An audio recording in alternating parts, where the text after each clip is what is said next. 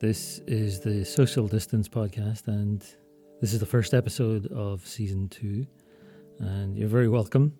If you didn't know, Season 1 had actually finished. I didn't really know myself, and I didn't really realise that this was going to be Season 2. What happened was that after the last 3 episodes, in which I was speaking to my friend Lisa Phillips about the death of her mother, I found it really hard to go back and keep recording, and I guess at some sort of subconscious level, something was telling me that I needed to take a break. So it's been a month since I recorded anything, and today's episode is the first of a new wave of recordings that we're going to do.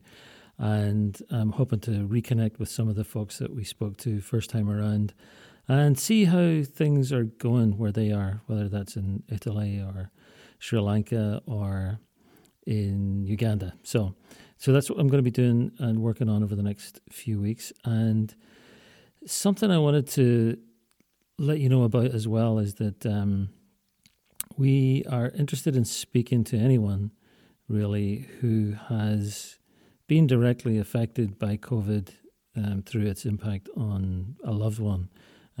Speaking to Lisa about the death of her mom from COVID really seems to have affected a lot of people, and it's made us think that it would be really worthwhile to collect as many stories as we can from folks who have lost loved ones from COVID and who want to talk about that person and want to sort of remember who they were as real people with, you know, lives of the kinds that we all have, full of successes and failures and dramas and flaws and happiness and challenges, I guess. And I think really part of what that's about is helping people understand that this affects actual living human beings with stories, with histories, with pasts and with dreams. And it's not just about numbers.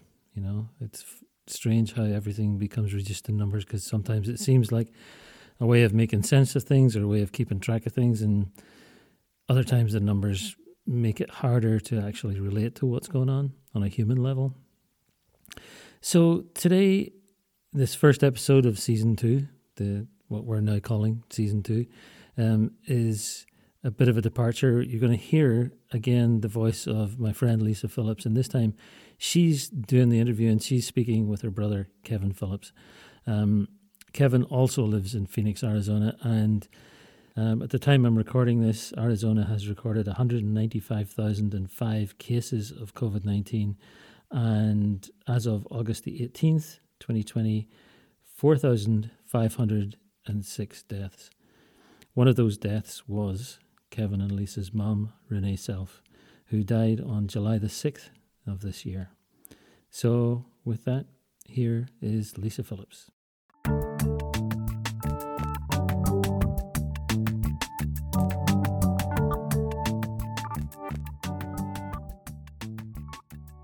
Before we get started,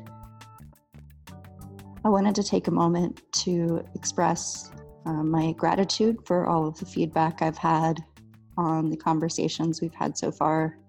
It helps bring me some hope that people are caring and that folks want to do their best to bring an end to this pandemic and to keep people safe. Unfortunately, we've lost a lot of folks already. And for those who want to share their stories with me, I'd love to hear them. I'd love to have an opportunity to talk with you if you're open to it. I have an email address that you can send an email to if you're interested in sharing your story with me. You can write to COVID, COVID, at grrl.org. That's COVID at grrl.org. I know there are a lot of us, and there's going to continue to be more of us who've had this experience of losing a loved one to COVID. And I think it's important for us to feel like we've got a space where we can share our stories and feel comforted by knowing that we're not alone. So with that said, I'm going to start by introducing my brother, Kevin Phillips. Kevin, why don't you tell me a little bit about where you are? Hi, thanks for having me here. Glad to be here. Happy to hear from you. I am in Phoenix, kind of North Phoenix area, Arizona, living with my partner, who's a doctor, and my children half the time. And before the experience of our mom getting sick, what did you think about what was going on with COVID-19 in Arizona? And what was your experience with it? So I was staying with my mother, our mom, when this first started kind of spreading across the US. And because I was dating someone who works partially in public health, she kind of gave me a heads up, like, yo, you might want to, she doesn't talk like this. This is my interpretation of she's like, check it. No, she was like, you might, she was really concerned. She has some underlying health issues. She knows mom did. And she kind of gave me a heads up, like, hey, I was visiting her one day and she's like, you should just stay here. Things are getting bad. I was a big public transportation advocate beforehand. She's like, no more public transportation, no more going to your mother's.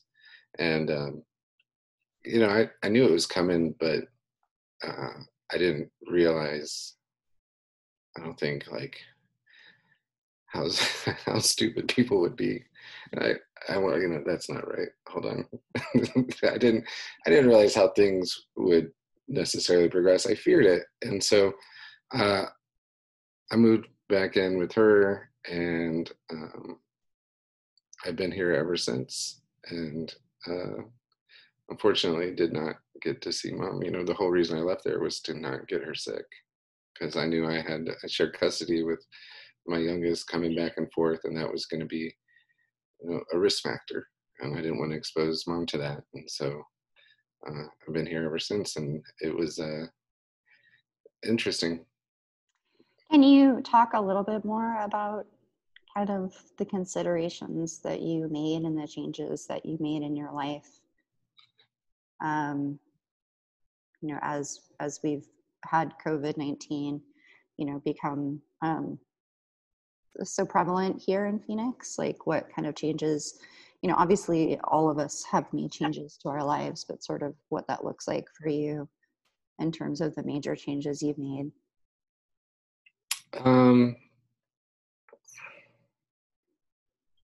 Yeah, so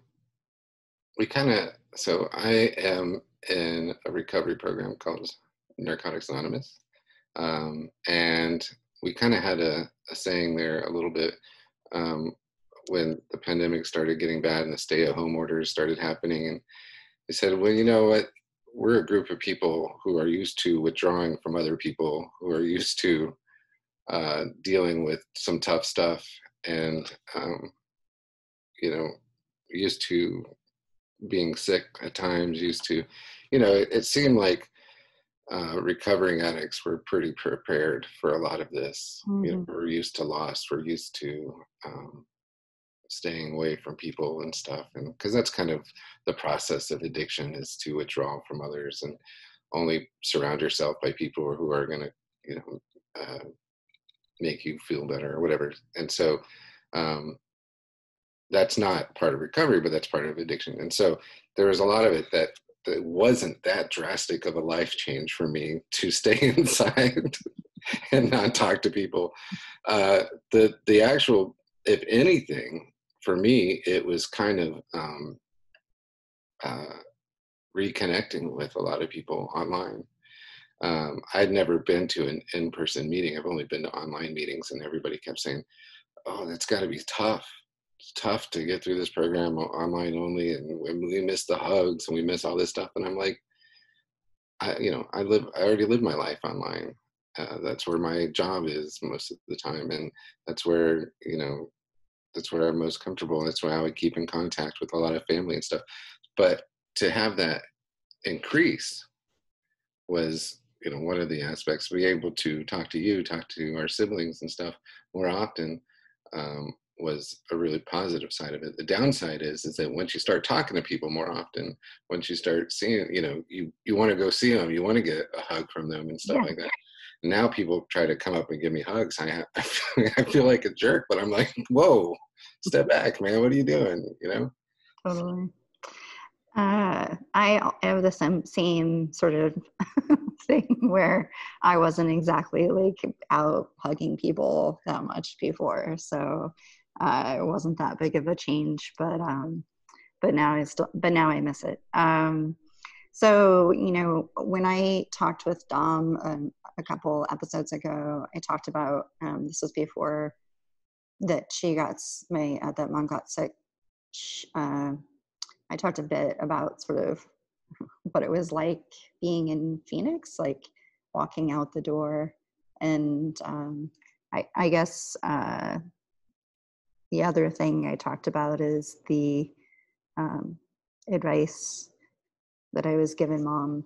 And I was wondering if you had any other comments on conversations you had with Mom, or with our stepdad about COVID and about her risk. Yeah, I talked to her a lot up until the last few weeks, and she would call us. Sometimes she would just bypass me completely and just call my partner, Jenna. And because Jenna had, on top of the public health, she had ICU experience. She had, she was the only doctor I think that Mom knew. And so even though, her focus now is like cancer research and stuff, but still,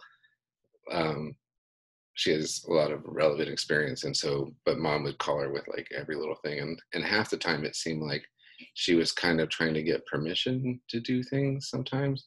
Like she constantly kept bugging us about coming swimming over here. And I was just like, you can't come swimming. Like, this is before we had a understanding about that the risk is really low if you're outdoors, practically never, as long as you stay away and stuff.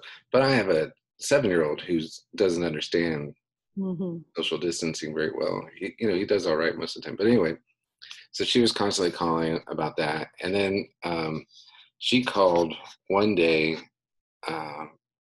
as we got closer to the end of the stay-at-home order and wanted help in convincing her husband. I don't know if she wasn't that she was said specifically, but the general idea was her husband wanted to go back to doing hosting their karaoke show, and she was struggling with that. And so we got on, and we were telling her how it wasn't safe. I was telling her about, you can't go inside, you can't go into these indoor places, you can't go, you can't speak into the microphone. And a lot of the stuff I know comes from my partner as well, by the way. I'm not like, I don't have any advanced understanding of anything. So, but certainly, I heard you kind of mention once, like, telling her that if she got sick, she wasn't going to make it. She was going to die. And I told her that maybe 20 times in conversations with her. And I told her husband that. And I told them, and I said, you cannot do it. No amount of money is worth doing this. And I offered to help her husband and her figure out how to do karaoke online. And I proposed ideas for them. And I said, you can, and I worked probably a few hours with her husband one-on-one with him trying to test out the quality of the audio and just a whole bunch of stuff. And I suggested maybe they just do like a mobile karaoke thing where they just put the stuff in the back of the truck. I mean, we were just coming up with any idea to not get them to go back to this bar and do karaoke. And ultimately, he didn't want to do that. That's not the motivation wasn't really the money. The motivation wasn't really, doing karaoke. The motivation was going out to a bar, I think. So that's my feelings on it anyway. So when we did find out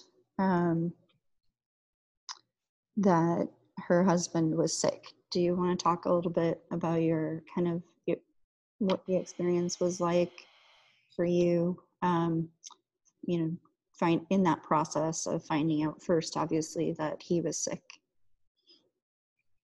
I didn't know for sure they were going back out. I feel like that was something, or that he was going back out. I feel like that was something that Mom did not want to share with me because she knew how much I disapproved from it. So the first I heard about even Tony being sick was presented to me as like, oh, Tony hasn't been feeling that well, and we're just a little concerned. Yeah, what kind of signs should we be looking for, kind of thing, And I realized when he was sick what had been going on, and it took a little while before my anger with him really set in because I was more concerned with Mom. But I knew the moment he got sick, and I knew the moment he tested positive, that Mom was going to get sick, and that she was going to test positive. And I mean, there's just it's too contagious of a disease to not get sick if you have two people living that closely together. It's something my partner and I have discussed often. Like, if one of us gets sick, the other's getting it too, like, or has it. That's just there's no avoiding that. Yeah. Too close. But I just statistically and the information, I knew that she probably wasn't going to make it, but I was trying to hold out hope up until the point. From the beginning? From the beginning. From the beginning, I knew the numbers. I knew her underlying conditions. The numbers with people with type 2 diabetes, like half the people that have passed or something. I heard some crazy stat. Like, I don't know the exact numbers, so don't quote me on any of this, but a large number of people that have passed from COVID have had either like type 2 diabetes or hypertension. Like, there's certain underlying conditions that just really don't mix well with it. And she had like 3 out of 4 of those or something.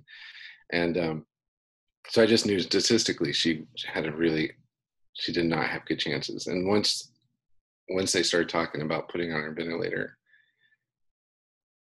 my partner called me, or I called her and told her, hey, they're going to put Mom on a ventilator probably pretty soon. Or I told her stats or her numbers or something, and she's like, they're going to put her on a ventilator soon.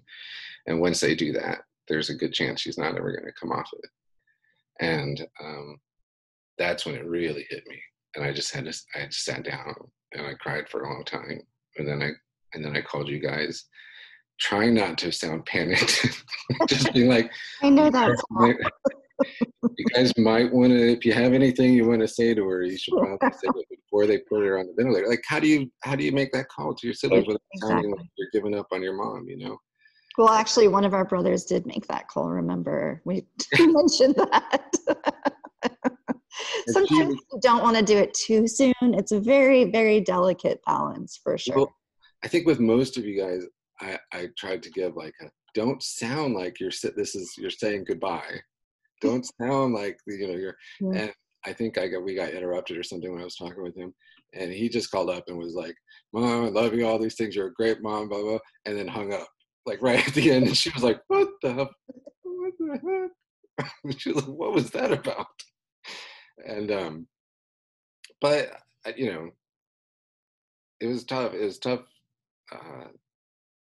coming to that realization. Luckily, it didn't happen as soon as I was concerned about at the time, and we got to talk with her a few more times and stuff, and house party with her and stuff, um, and then this thing started getting bad. I'm like, do I make that call again? Do I call everybody and tell them again? Like, Yeah. I just knew that you guys all knew, like, if she gets on the ventilator, there's a chance that we're never going to talk to her again, or be able to talk with her. So take every chance you have until then. So. Do you, were any of those, because the fact that you knew that,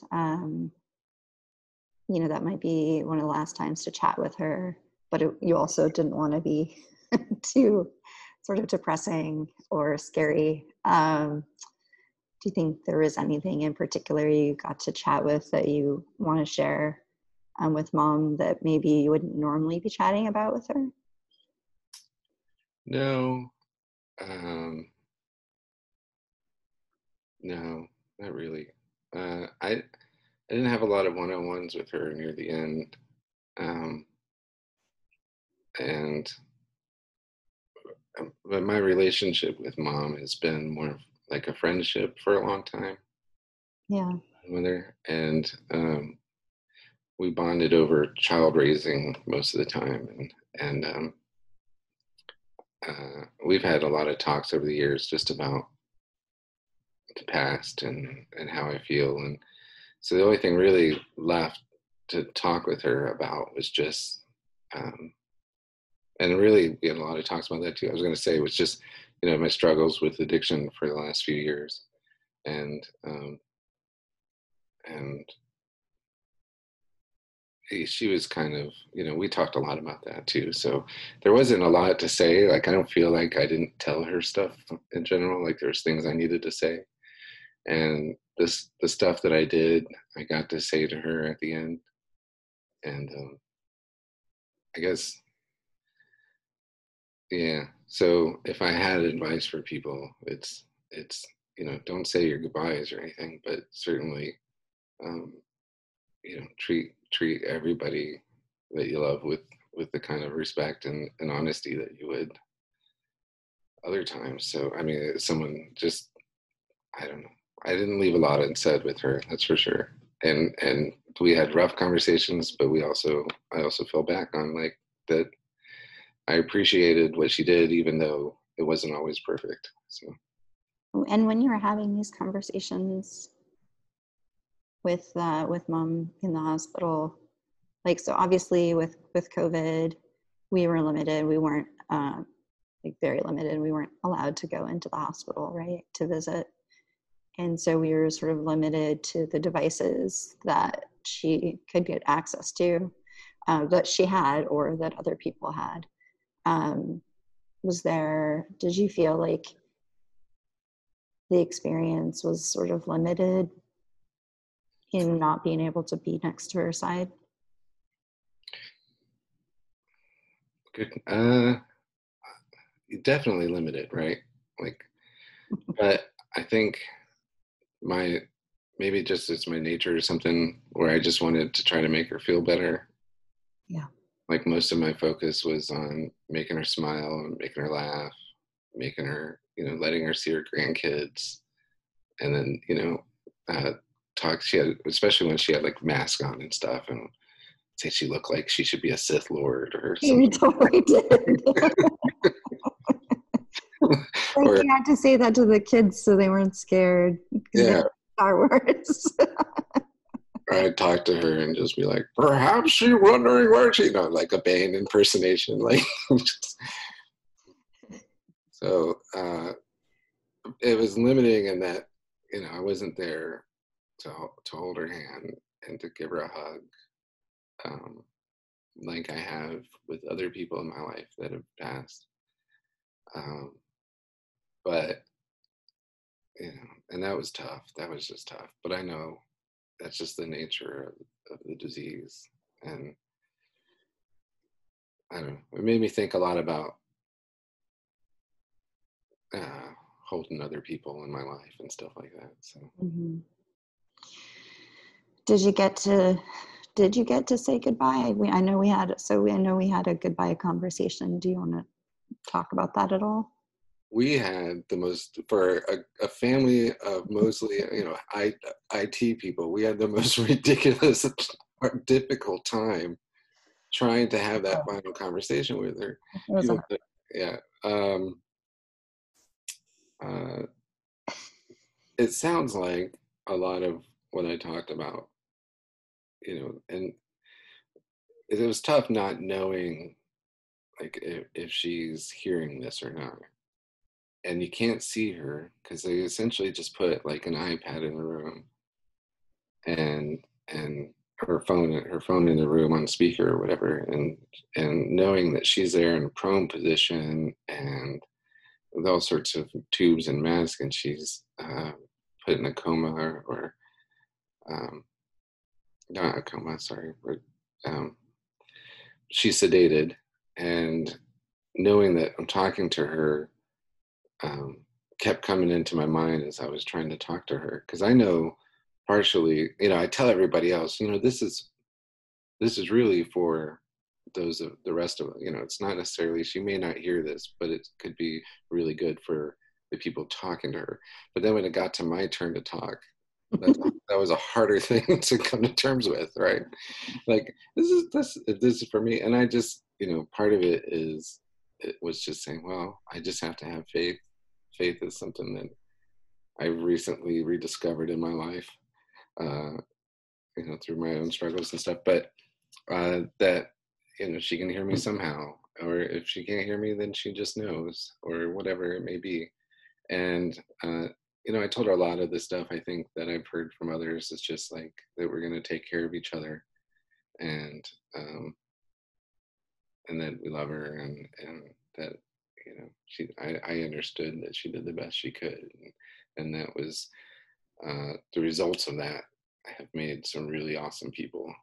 And so and then I threw in some other stuff, but I'll keep that to myself. So. Yeah, well, we supposedly we had privacy. There is that element where you don't know what's happening in the room, to be honest. So the first person to go was our brother, and he didn't understand what was going on, but basically he had the phone, so the nurse took her phone and called the number he was on. Yeah.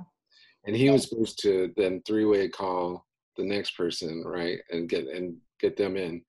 And so he calls me, and he's like, "All right, I'm done." And I'm like, "Okay, all right, well, we'll go on." And nobody explained to him what he was supposed to do. So he had actually hung up with the hospital and connected, and I thought I was on with the hospital, so I started like saying stuff, and I'm crying and all that. And I'm just like a big mess. And I think he was like listening, and then realized he shouldn't be listening, so he hung up. I don't know if he was listening or not, but in my head, like, I was like, I had no idea who I was just doing this all to. So when we finally got it all figured out, and I got on, I was still hesitant. Like, am I on? Is she listening? Is the nurse listening? Is my sister's listening? Who all's on this, right? So it was, but after like, a minute, I was into the swing of things, and it's just like, I don't care. I don't care if anybody's listening. And, but I trust that the phone's there, and I'll say what I need to say. And then Nicole recorded it all. Sorry, I shouldn't have. When it was my turn, it was actually a male nurse, Nurse Dan, who I had been talking to for a couple days, because he had taken over care of Mom by then, and he was the one who's like super stoked to help us out with 8 people talking to Mom or whatever. And I don't know, in my mind, I was like, this is this real attractive guy. Like, in your mind, I have no idea what he looks like, or anything, but I'm just like, he could be this hot single guy, who knows? And now it's my turn. And I was the one that had sort of called back, after the hang up situation. And so it was like one of those things where I was like, I think he's there right now. Who knows who's there right now? It's just a very weird experience to not have to have such little visibility into a hospital room. Because there's just a certain way that, there's things that happen at the end of a person's life. And one of them is that you sort of watch this ritual of our doctors and nurses. And it's very, it's very odd not to see that, for sure. I feel like and correct me if I'm wrong, I feel like we kind of grew up with a distrust for people in the medical profession. That's true, yes. And I struggled with that a lot from the time that Mom went into the hospital. And just anybody really, but not just when Mom went in, anytime anybody's gone to the hospital, I feel like, well, the doctor's saying this, but what's really going on, And having a partner who had worked in the ICU really helped in that aspect of hey, these people are there day in and day out trying to keep her alive. There's the last thing they want is to watch another person go. They're doing everything they can to keep her and comfortable, to keep her getting better. Like, they are struggling and fighting to do this. She's like, I've worked for years in the ICUs and stuff. I never once saw somebody just be like, you know what, let's just whatever. We need the room. Let's just whatever. It's like they are struggling to keep. If after around the time that Mom passed, hospitals started really filling up, and there probably were some decisions that had to be made about who they could care for or not. But she was like, your mom's already there. They're not going to try to rush her out. And nothing we saw suggested that at all. But there's still that like family distrust of medical people. I feel like there's always an element of like, we might be able to sue someone after this, I don't know. Not might be, but like we should sue someone from this because, that's our tool. That's like one of the only tools we have to feel like we have control to respond to like thinking that a doctor is making a poor decision. But yeah, Jenna is just like absolute godsend on the perspective and understanding what it might be like for the ICU doctors and nurses, and things like letting them know what our desires were about how they were taking care of Mom on, for example, the topic of sedation. Also things like I would call and specifically ask, what's actually a good time for you based on your schedule and the way, what does your day look like for me to get updates for you? Like, how can we do this so that I'm not like totally annoying you, but I'm still getting updates? And I think that, I feel like Jenna's like, sort of reminding us that they're human on that side. And like just having that conversation can be everything, especially when we're not sitting there next to her bedside. She was both a controlling element to help me personally, like when we were on calls and stuff like that, and also a panic. like she wouldn't panic, but she would tell me stuff, and I'd start panicking, and I'd be like, "What?" I know. I feel like I don't know if I can hear what Jenna's going to say. I can tell the look in her eyes as I'm telling her those numbers right now. She also would constantly say to me, like, I'm telling you this because I know you, and I know you want, like, here's the reality of this situation right now. She's like, I would not be saying this, to other people, that like everybody kind of needs something different. For me, I needed to know what are all the possibilities, what are the chances, what are we looking at here, to both prepare myself and to just like to understand, because that's the kind of person I am. Like, I'm a numbers person. Like, I want numbers all the time. I want stats. I want to weigh percentages and options and stuff. And so, there were times where she, she was pretty good about giving it to me straight. And then there was times where she could see I was breaking down, and she'd be, so if that's representative of people in the medical profession and people in the ICU, then I don't, I feel bad I ever didn't trust them. So. And also they're having to get our phone calls instead of being able to be there and get updates. And so, it's just a very different way of interacting with medical professionals, for sure. So Mom went into, I'm actually starting to lose the dates already. She was in the hospital for a total, I think, of 10 days, and 6 of them were in the ICU. I may have it actually wrong. 10, I've already gotten it wrong. I'm confusing it. I feel like she was only out of the ICU for like 2 days. Is that not right? I feel like they moved her there on the second or third day. Yeah, you're right. I think she was intubated for 6 days. So that means she must have been in the ICU for like 8 days. Because she was in that Star Wars mask for a couple days. And then we, had, after she'd been intubated for 6 days, her organs were showing signs of failure. And we had been talking anyway.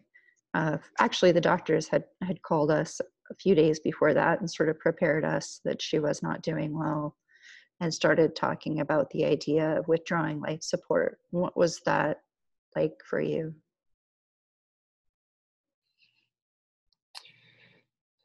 I had previously had a conversation that I didn't share with you guys, with my partner, with Jenna. And based on how things were going, based on what the doctor, a lot of times she would translate what the doctors and nurses meant, when they tell us, she'd be like, here's what this actually means. And she had kind of prepped me a bit for it, and saying that, it seems like at this point, what the stuff they're doing is more for you guys, not necessarily for her. And, they're hopeful and stuff, but it was, it was tough. And when they said it, I was immediately more concerned about that kind of hanging on attitude. That's very understandable. I'm not saying it's wrong or anything, but that wanting to hope for that miracle. And I know we did. We ended up going like a day or two, but at a certain point, it was, okay, we can hope for a miracle, but if we keep hoping for too long, she's going to just pass without any choice or option, without saying goodbye, without all of these things. And so there is a level of wanting us to make that decision together. And it was hard that not everybody was wanting to make that decision. And it was days.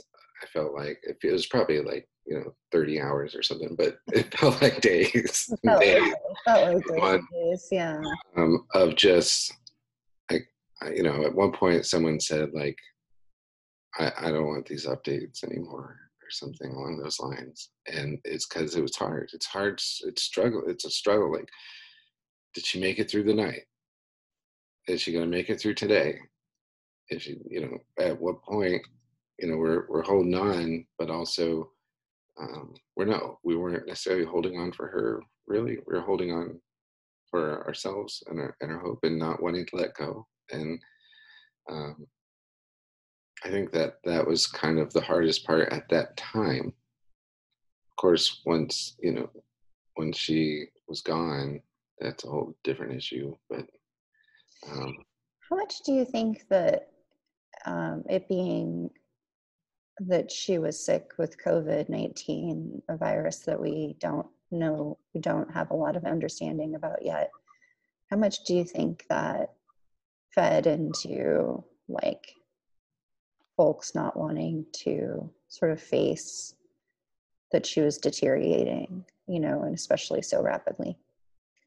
I think the unknown elements of COVID, the not knowing what it looks like, the not knowing why some people suddenly get better and some people don't, not knowing why some people make it through and some people don't, stuff was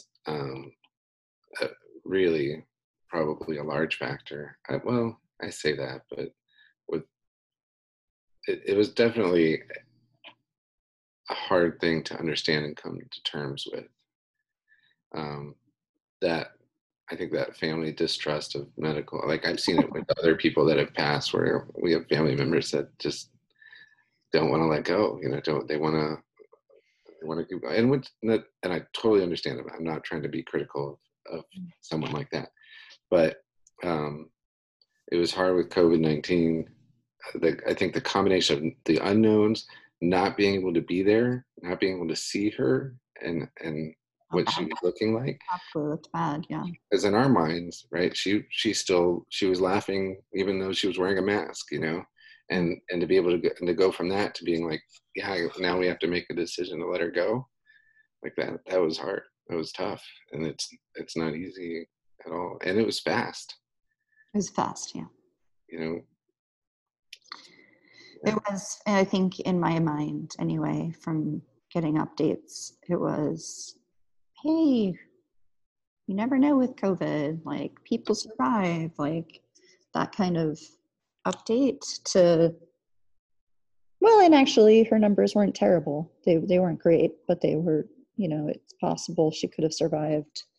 And then the next call was like, hey, your mom's not going to recover. And it just felt that fast to me. I think there were signs, like Jenna probably saw that there were signs earlier than that, but that's how it felt to me.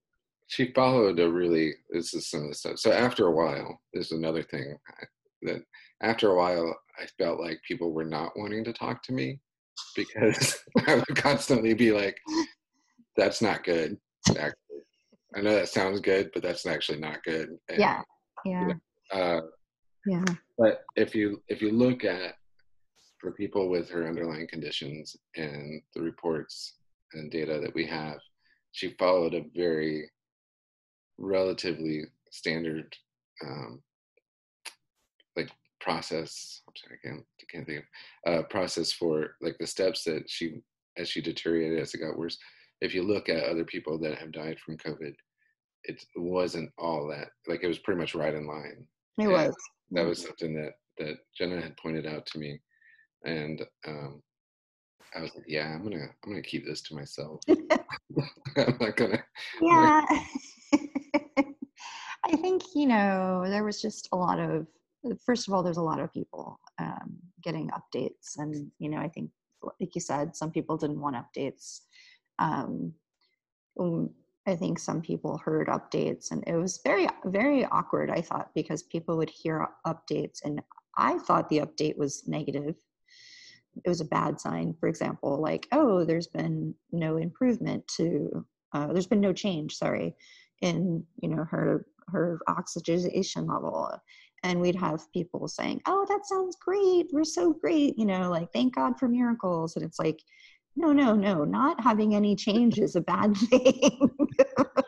Yes, there was some like her oxygen kept dropping, so they kept increasing the amount of oxygen they were pushing her in, and it would go up into the 90s for a little while, and then it would drop back down in the 80s eventually, and they'd change machines, or they'd the high flow thing. Like first it was just like the tubes in the nose, and then it was high flow oxygen, and then it was like through the nose, I believe still, and then it was a mask pushing oxygen, and then like it started at like 80%, and then they'd go like eventually went up to 100%, and each time her oxygen levels would jump up again to the 90s, but then they would kind of slowly drop, and every time it jump up, people would be like, oh, that's great.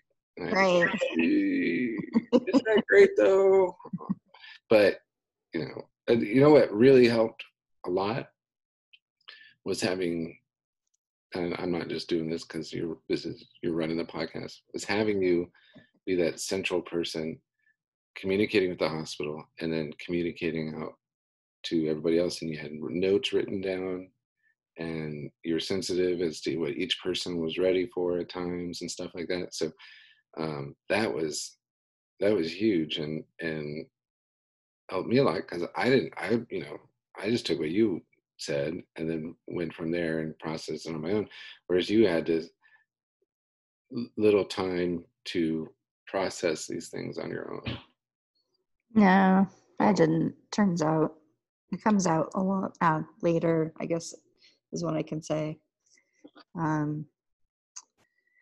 So, you mentioned it being hard.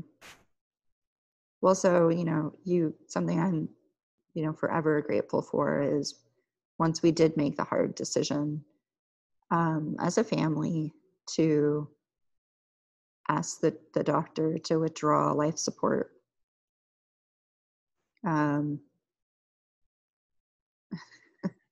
You volunteered to join me in the phone call. And we called the nurse first, but he kind of was like, I'm the wrong person, call the doctor. That was another, like, here's another serious situation that just ran into a whole bunch of goofs. I had offered, because I realized it didn't seem right that any one of us, even though technically you had to tell the doctor, you had to make that call.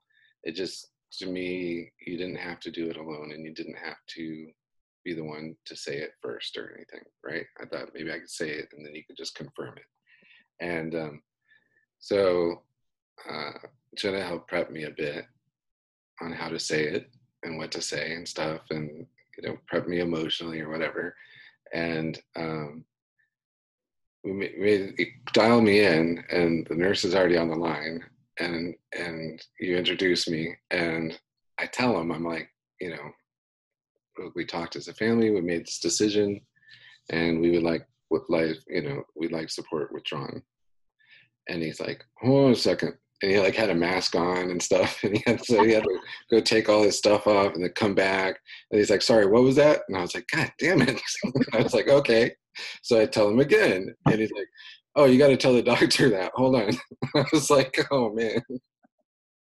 And then it's true, because every time the nurses answer if they answer, they often don't, but Nurse Dan did.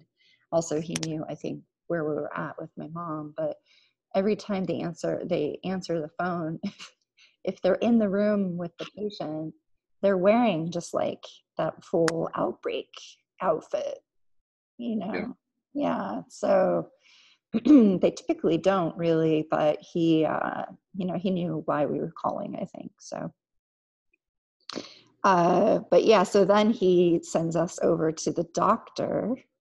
Yeah. And then you're prepping the doctor, you tell him I'm on the line. And then I'm ready to say it for the third time. And I started to talk, but I interrupted you. And I said, sorry, Lisa, go ahead. And I meant go ahead, finish what you were saying.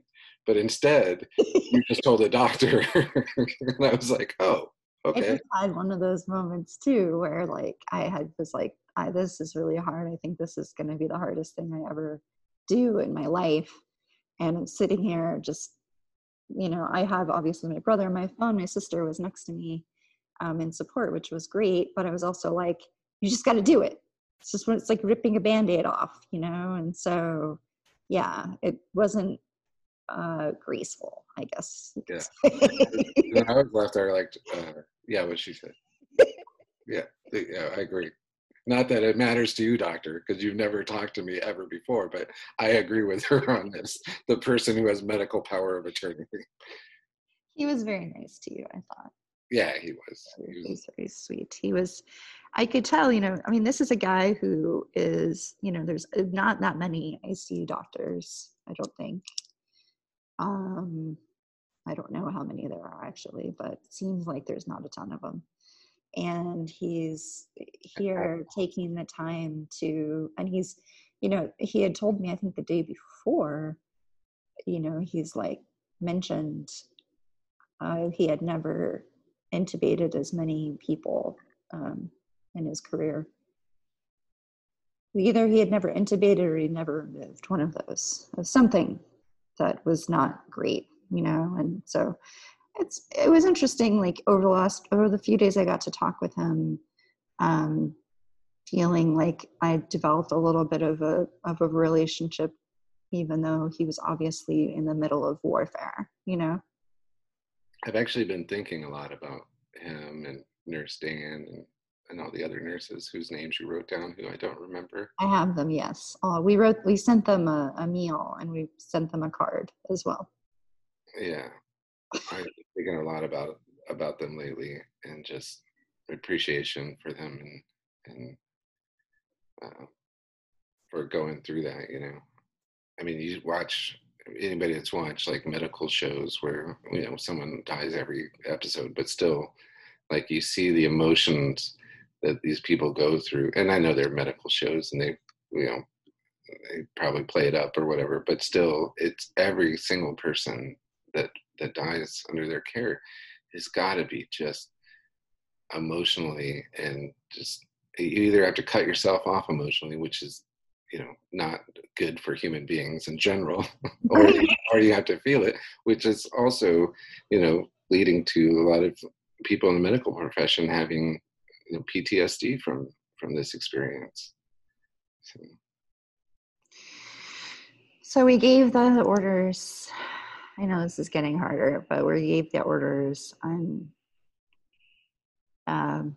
what did you, I wasn't with you at that time. We just were on the phone together. So what did you do during that period of time after we gave the orders, before we got the phone call? I dove into being a dad. I had my boys here, and I was like, I can't fall apart right now. And so I took care of them. I watched bad action movies. I watched, like, I was like, these are the things that sorry, one sec. Can you edit this part out? Speaking of son. Yeah. It was just Indy coming to say hi. Yeah. Yeah, I'm talking about diving into being a father while I thoroughly ignore my children. my teenage son, he's like, I got guitar lessons. Can someone watch my? So I was like, yeah, a little bit. Yeah, they're virtual, right? I watched a lot of dumb action movies, comedy movies. I stayed away from any, mother-son themes. Stayed away from, and it wasn't that long between the time that we talked to the doctor. No, it was about, I'm gonna say, we called the doctor at 6:10, 6:15. And I got the call from Nurse Dan at about 7:15, 7:20.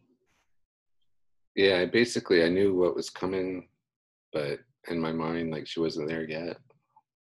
Right. So I just had to keep myself busy, keep my mind busy until then, because I knew I was going to get another call. And so I just turned off my brain, I guess. So. What about when you did get that call? Yeah, then I broke down. Yeah. Then I totally broke down, and everything I had been saving up for the last couple of weeks started coming out. I still had my boys here, and I didn't want to. Well, I think by that point, I had one here. Just my teenage son was here, and I went and told him, and he gave me a big hug, and then went back to playing his Xbox. And then, which I respect. I was like, yeah, you better make some money off that. It's a lot, you know. And then I went back into the room and just curled up under the bed, under the sheets. And I came out for the podcast. That's what I did. I was going to say, you've been there since then. Yeah, it's been a couple of weeks. Yeah.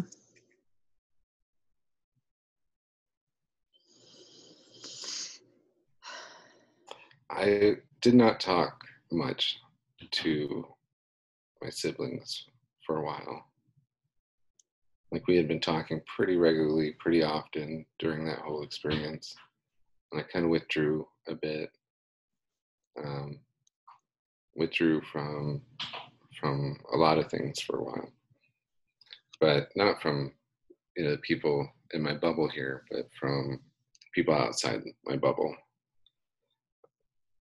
Part of it was just, I feel like when you go through something like this, I had to reevaluate how much risk am I willing to take. Like, I've lost my mother, and I could lose any one of my other family members or loved ones. And while that's always been true, there's something about the reality of losing your mother, losing a loved one to COVID, that made me, even though I was probably one of the strictest people I know when it came to social distancing, wearing a mask, hand sanitizer, washing hands, and all that, I had to reevaluate, like, how often should I go to the store? What's considered need to go to the store? How often am my children going back and forth? Like, do we need to reevaluate that? Like, it was just a lot of reevaluating.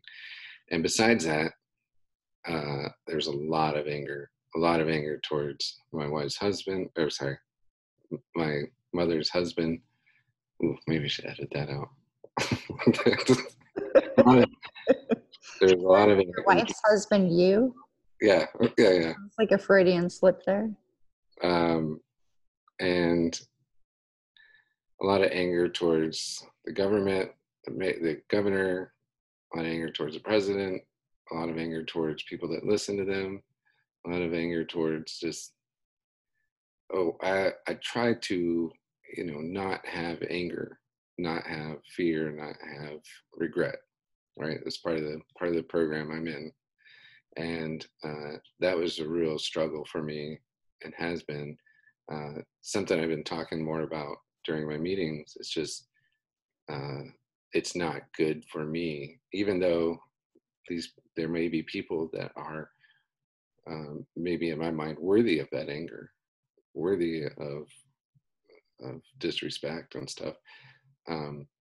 That's not the point. The point is, it's not good for me to be angry. It's not good for me to have regret and fear. And so it's been since then, it's been a process of trying to turn that around to acceptance and love and hope. So That's good. Well, I didn't say I did it. I'm just saying I'm working on it. I mean, I've done the same. I've had to do the same because, yeah, it doesn't. I also have went to anger pretty quickly. We're related, I'm sure. It's not a surprise that we go to anger so quickly. But what is that? Anger is like drinking poison and expecting the other person to die. Is that the saying?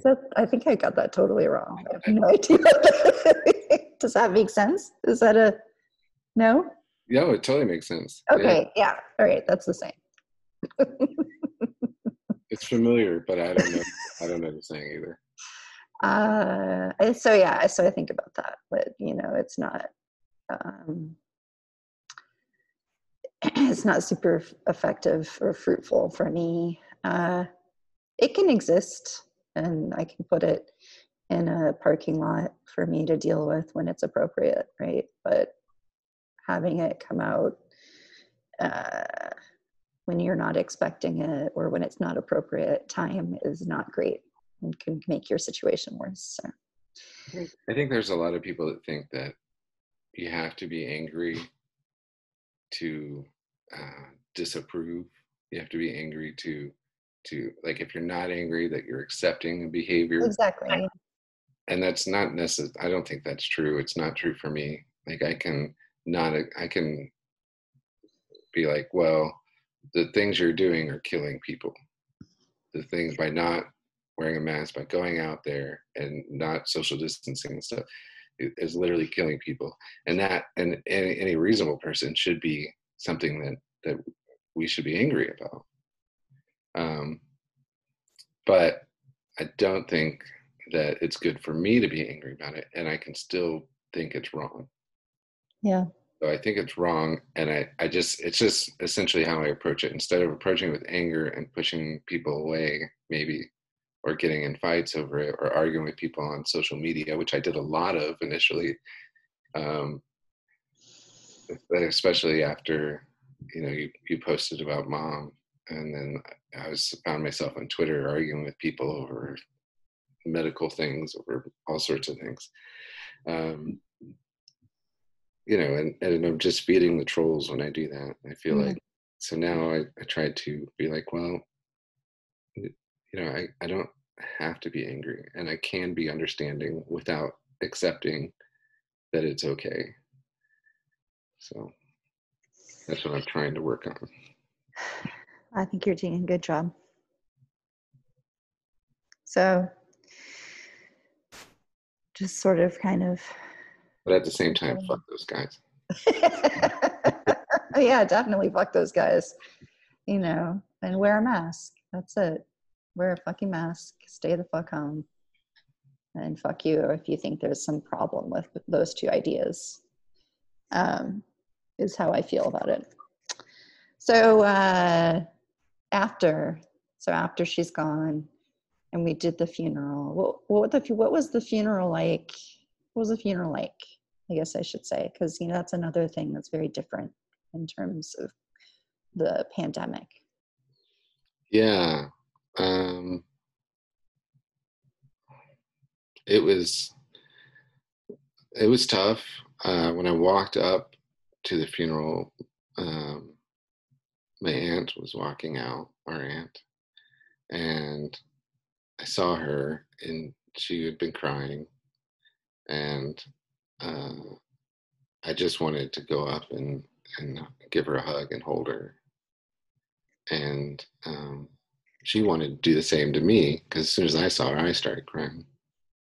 And that was probably the hardest, like, I must observe social distancing rules I've had to deal with, where I just had to be like, she kind of made a move a little bit, not committed to it, but a little bit, and I kind of stepped back a little bit, just enough, and I shrugged or put my arms up. I don't remember exactly, but eventually I just said, tell you what, she was with her partner, she was with her husband, I was with my partner, and I said, tell you what, I'll have Jenna give me a hug for you, and Brandon, you give her a hug for me. And that's what I do. And then once I got inside, it was, I heard voices. I didn't know where to go. I was just confused. Like, it wasn't like there's like, oh, here's all these people. It was like, here's a couple people talking somewhere in this building. I don't know where to go. I don't know where it is. There's an usher guy, but he tried to get too close to me, and I'm getting away from him. And, it was just like, eventually it showed me where to go, and I'm still like, I'm a little teared up or whatever. And as soon as I walk in, and the place is more or less, there's like 3 or 4 people from my family sitting there, and I see Mom up at the front in her casket, and I essentially fell back and had to sit down. Luckily, there were chairs right there, and that was really hard. It was hard just because I had not been dealing with a lot of stuff. I'd kept myself occupied. I'd kept myself busy. I would cry, but just short periods of time. And I had not been dealing with a lot of the reality of it, because really, ultimately, we're just at home anyway. It's not like I was going and visiting her. So the difference between her being here and being gone wasn't that significant initially. because, you know, it's not that unusual to go a month without talking to her, or go a couple of weeks without talking. And so there wasn't much change to the reality of her being gone for me initially. And then walking in there, and it just knocked me off my feet.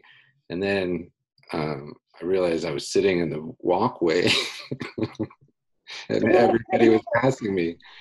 And I was like, this is not the best social distance place to sit here. In the And walkway. yeah, in the walkway, like everybody that came in or out had to walk right by me sobbing, right? Blowing my nose and stuff like that. And I was like, this. I'd keep pulling down my mask to wipe my nose. And I was like, this is not the ideal place to sit. So then I like moved, and I started to move, and there's nobody essentially between me and the front, except, you know, there's a couple of people sitting there, but it's not like there's a bunch of people walking around, and as I walk around, nobody's really going to notice if I walk up there or not to go see her. Or which is great for the pandemic. It's not so great for a funeral, right? And because like I don't, and generally as one of the older siblings, like I don't often show like, oh, I'm falling apart here. And I don't, maybe it's all of us, but I always felt somewhat of a need to show some strength. Exactly. And I had none. And the only people in there were the people that like I generally try to show strength in front of. Right. And so then I moved up a little bit, and then after like 10 minutes I moved up a little bit more, and every time I moved up I got to see mom a little bit better, which made me, you know, break down more. And I wasn't planning on going up and seeing her, but when Jenna was like, well, I'm going to go up, and I realized, oh, if I'm going to go up, I need to go up with her. That makes sense. So I went up, and we didn't get too close, you know, because I had this thing about not wanting to see people after they die. Like that image of them gets burned into my brain, and then and so I didn't get close enough for that to really happen, but I just got close and broke down again, had to go sit down again. But in general, it's weird because you're with all these family members and their loved ones. You know, there was what, like 14 people? 13? Yeah, maybe 12 people. In a room that's made for like 100 or two, you know? Exactly. And so,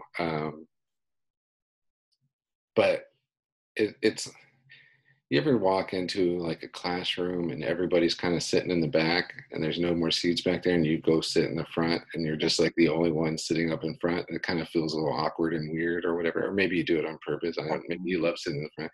Occasionally I did. So it was kind of that feeling of like, I'm intentionally sitting apart from you guys.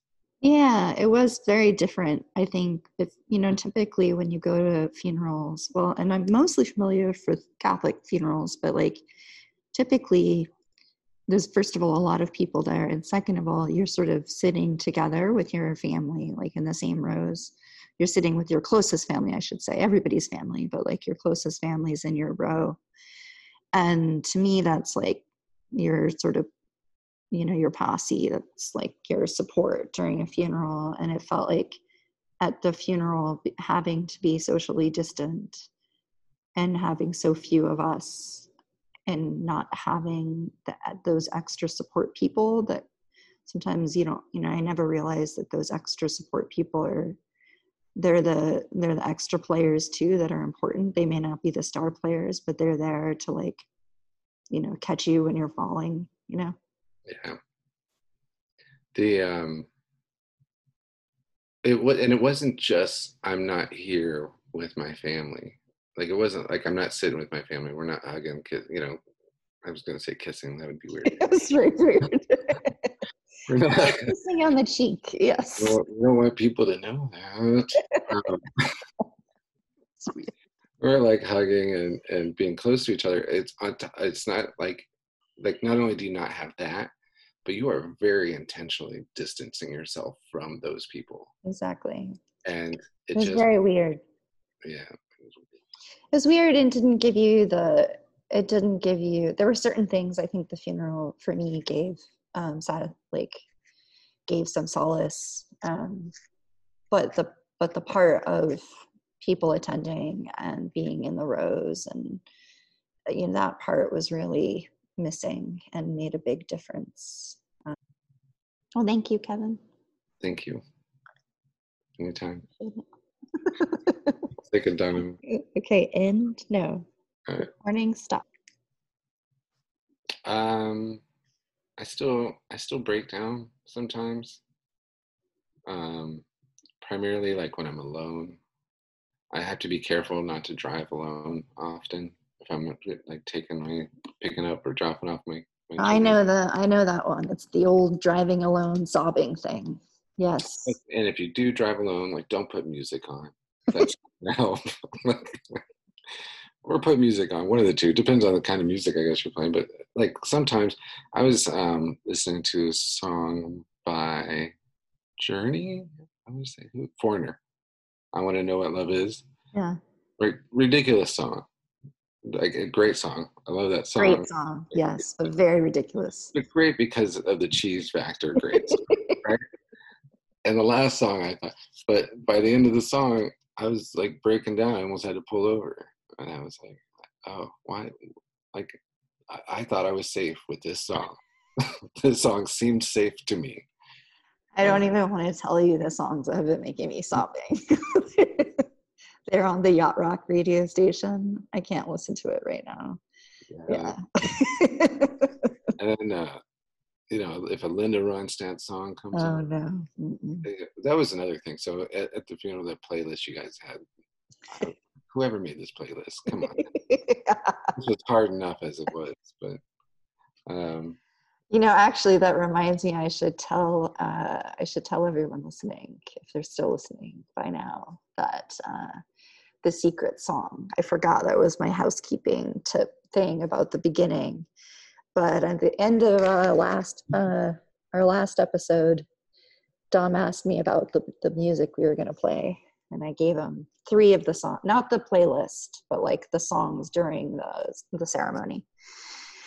And didn't even mention how terrible, like how much that playlist will destroy people. But I had mentioned that the songs during the ceremony were going to be pretty, tear jerkers, and with our cousin singing one, and mom's best friend and daughters singing another, the Rose playing. And then I said there was a secret song that I didn't tell the listeners.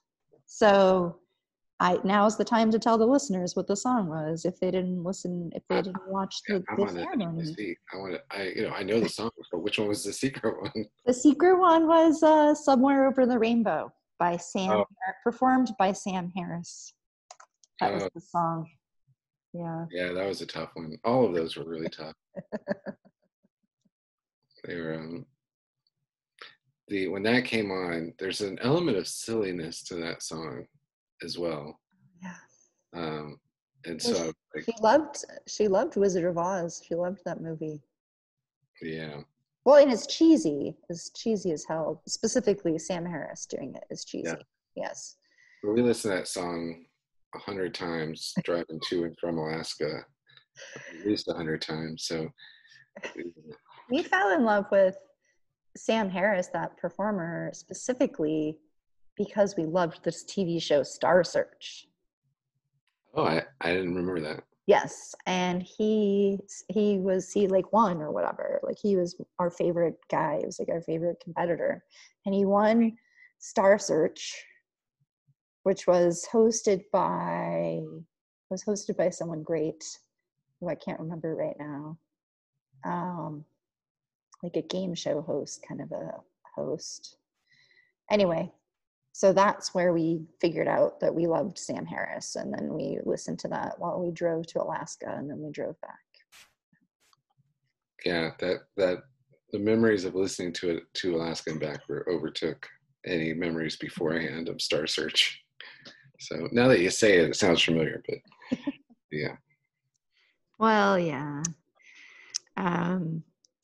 So yeah, the playlist was designed, I think, to be really emotional. The playlist, the slideshow, yes, the setup, there were tons of flowers, all of it. Just I was, every time I thought I had a handle on myself, I would, a new song would come on or a new photo would show, and that was rough. And then once you get past that, then you realize you're in a room with like 12 people and all spaced out, and then you're like, oh, I'm crying all over again.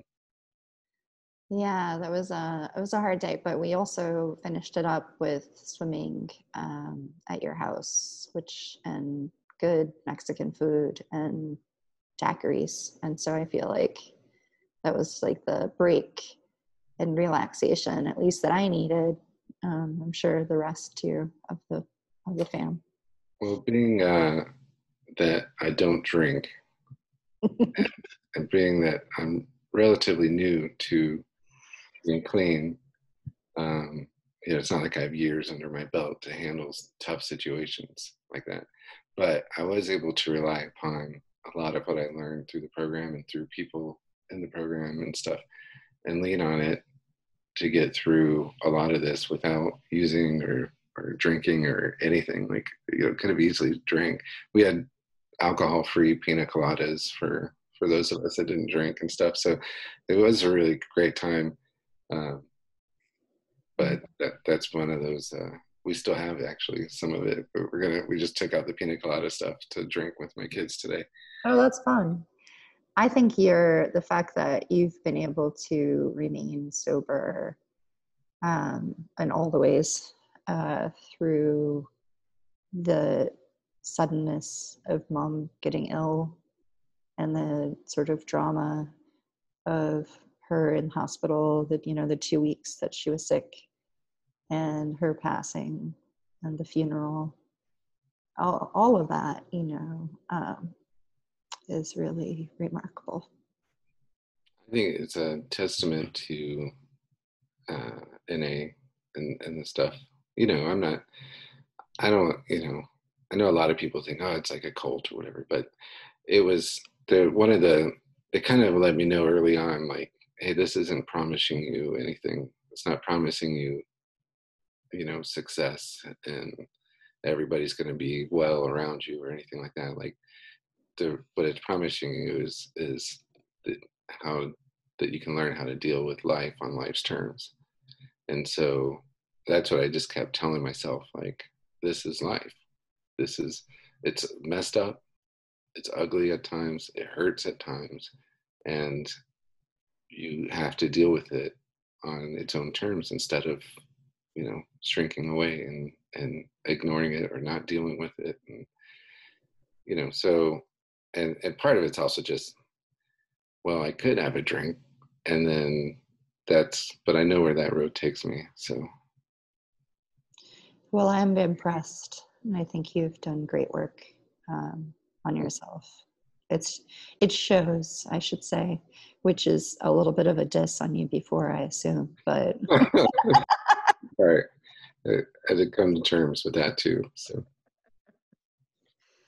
But it's great. I mean, it helps, I think it helps everyone in the fam. So I think that's been, at least for me, the ability to be able to talk to my brothers sober has been huge. So I appreciate that. Good job there. Thanks. Thank you. The thing I realized in doing and sharing it and stuff is, especially these days with so many people dying from COVID, that the stories, losing someone to COVID is not unique. Losing someone is not unique, but every experience is definitely unique. And so I feel like sometimes there's this feeling of like, well, yeah, I lost my mom to it, but what are we up to? Like 250,000 or something people have died from COVID. But I think just going through this conversation with you, you can see in how many ways it is unique. Because it's not necessarily that this person died from COVID. It's who was this person before, and what did this person leave behind, and the people that are still here, like all of that is very unique. And so I've learned to kind of accept that it is special. It is a special situation. Every person that's been lost has been a very unique, special person.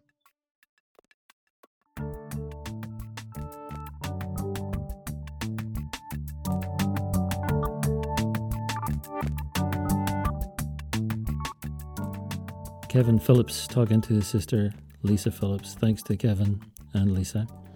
And if you want to get in touch again with us, the place to do it is COVID, COVID, @grrl.com. Drop us an email and we'll get back to you. This was recorded on Tuesday, the 18th of August, 2020.